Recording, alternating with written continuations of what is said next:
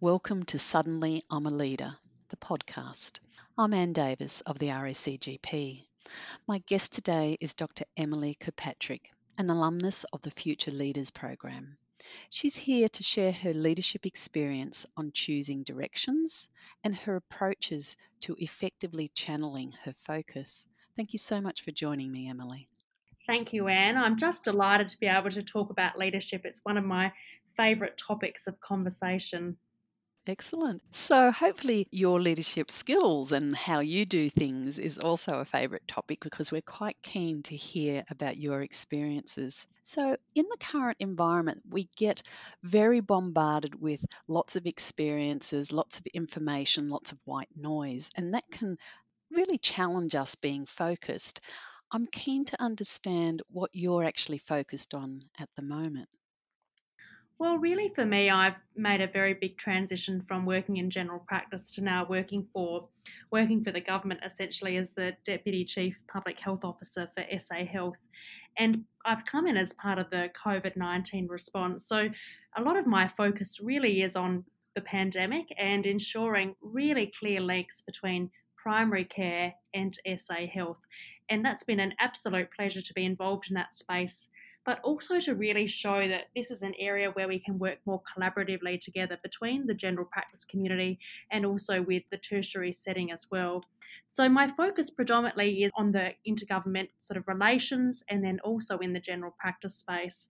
And it's been a real delight to be able to bring in my primary care experience and then sort of provide that into this very much structured government organisation that you just have no idea when you work in private primary care and then you come into this space, you think, gosh, this is a huge step up and a real challenge. So that's certainly where my focus is at the moment, and is trying to really adapt in this sort of changing world, but also show leadership, particularly so I can make sure that all my GP colleagues are very well supported during the pandemic. This is quite a major shift for you. Was that part of your leadership plan? Look, I had thought about moving into medical administration and combining it with my primary care. I'd been working in skin cancer predominantly, and I had just finished doing a master's of skin cancer and had thought about medical administration and how I could really link the two together and provide leadership in that space. But then all of a sudden, COVID hit, and I've had an interest in public health for some time and completed a Master of Public Health nearly a decade ago. So I'd had this sort of interest in this space. And when the opportunity came up to work at SA Health and provide that really key link between general practice and the government, I just thought, oh my gosh, I have to take this opportunity. So it was all a bit thrown in the deep end. I was having full consulting days with my patients, and then the next day I just left. And I haven't been back since. So it's all been a bit strange. I still do a few telehealth consults here and there and email exchanges with my wonderful patients, but it's just been a really unusual world to now be in.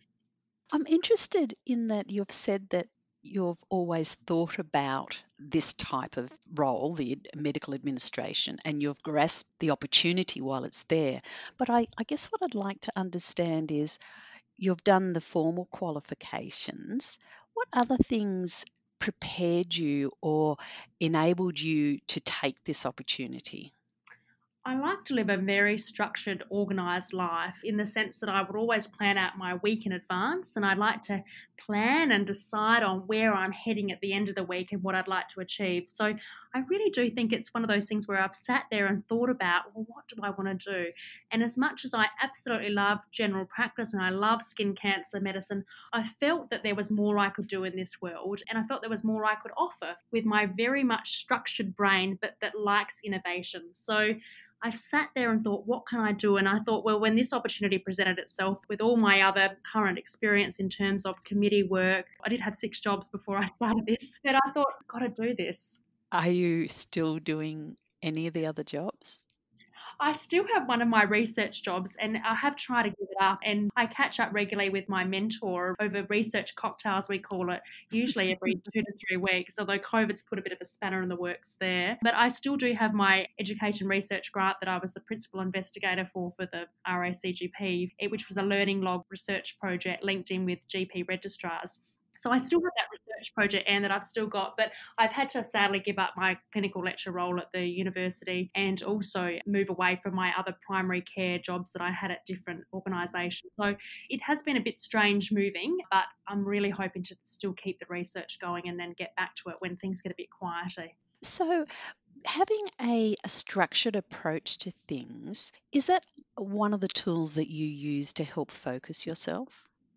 Oh, absolutely. I've always sort of thought I've got to plan out and map what I'm going to do. So I draw these really big graphs and big bubbles that come out with all sorts of lines drawn in different directions, and people look at it and think, I can't possibly understand what's going on in Emily's head.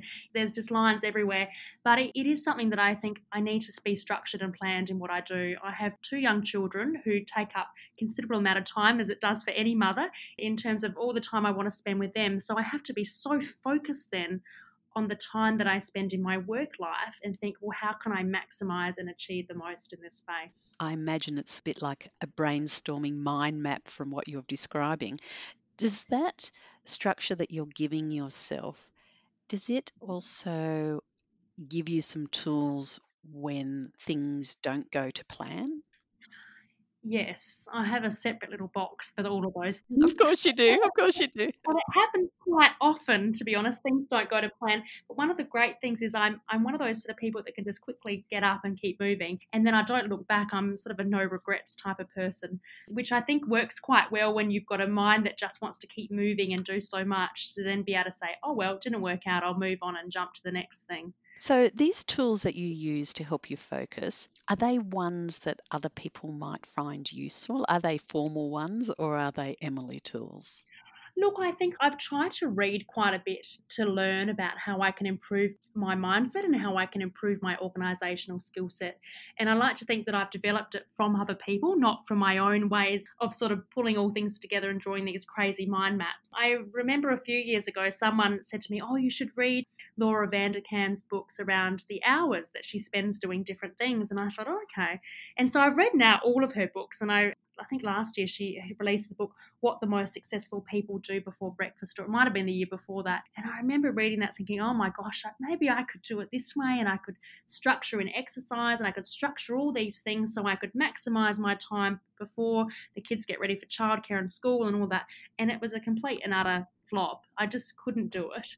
I couldn't do all the things I wanted to do. It just wasn't possible to fit it all in the 168 hours a week that she talks about in one of her books. And so I do try to read Anne, but I think a lot of it is just learning on the run of how things work and don't work in your own personal circumstances. So, what would be your recommendations for people that are looking for ways to increase their focus?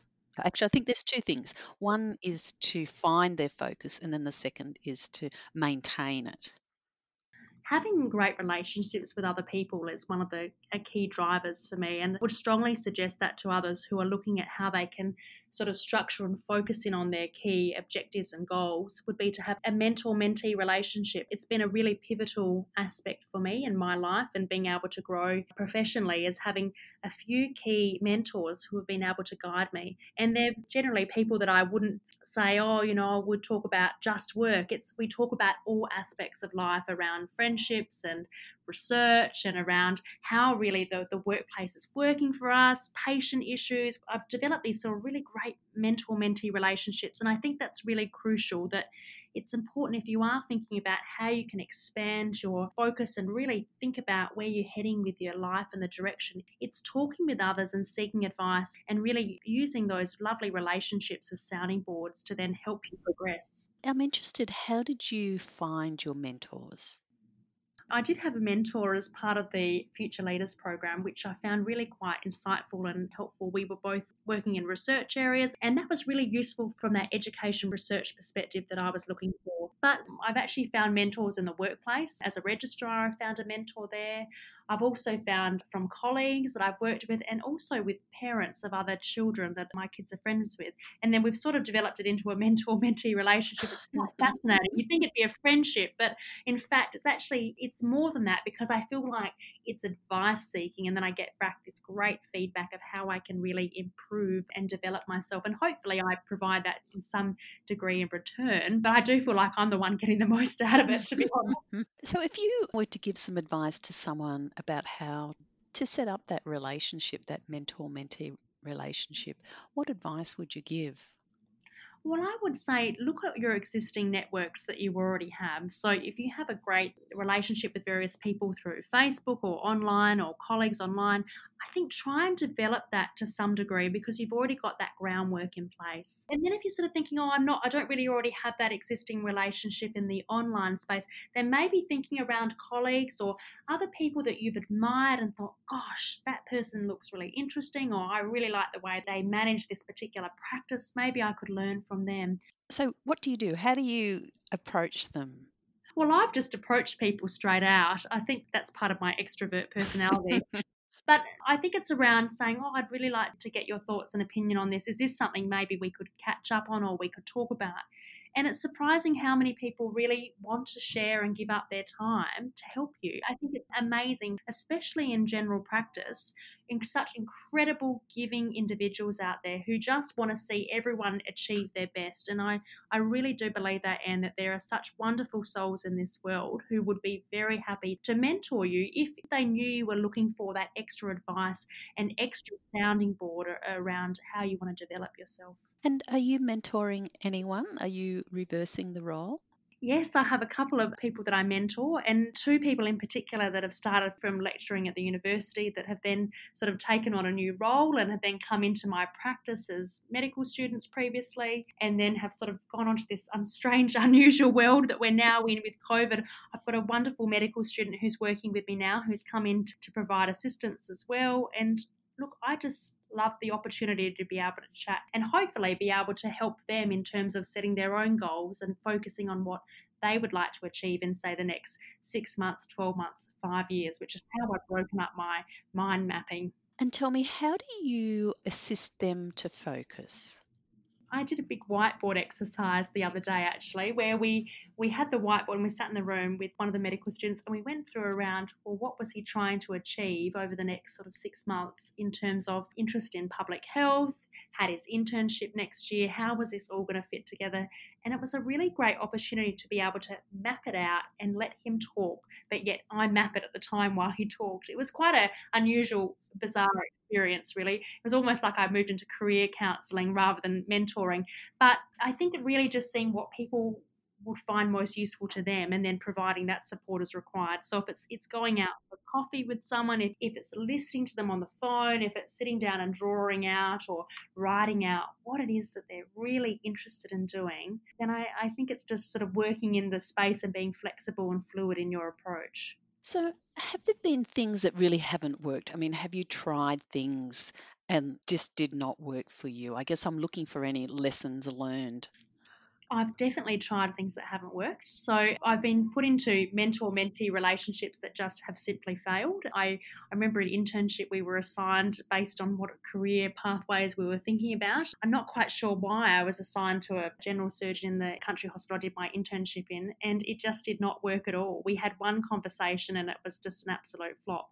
And I thought, oh, gosh, what's up with this mentor mentee relationship? How does this really help? I just feel worse about myself after that conversation. I think you have to get along with the person to some degree. If you've got no common alignment, I just can't see how it works. And you both need to feel good about the situation and not feel that one person's giving too much or not enough. And it's got to be a sort of an almost an equal relationship to some degree. I would imagine that you would need to have complete trust in that person and they in you. Oh, yes. I think that's what makes it a more honest relationship is that if you have that level of trust, because you're telling them about your desires, your dreams of what you want to achieve in the workplace, where you're heading, or this particular issue that you found maybe with a co-worker, or perhaps you're a registrar and it's not working out with a particular senior GP in your practice. I think you need to then know how to then overcome those issues, but feel confident in talking about it with your mentor. So, just to finish up, we started talking about focus and moved to mentor mentee relationships.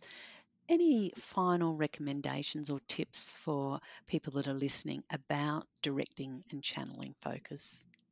I always like to break things down into smaller problems. So I think, Anne, my take homes would be try and focus in on what your top three priorities are that you would like to achieve, or what are your top three ideals for the rest of the month, for instance, the next 6 months, 12 months, 5 years. I find breaking things down into much smaller pieces of what you're going to achieve really helps you to focus in on your key objectives. So that's really, I guess, my take home message is narrow down, focus in on those key three aspects, and try not to think about all the noise in the background. That's good advice. Try not to think about the noise in the background. Thank you. Emily, thank you so much for spending time with Suddenly I'm a Leader. That brings us to the end of this podcast. Till next time, goodbye and be kind to each other.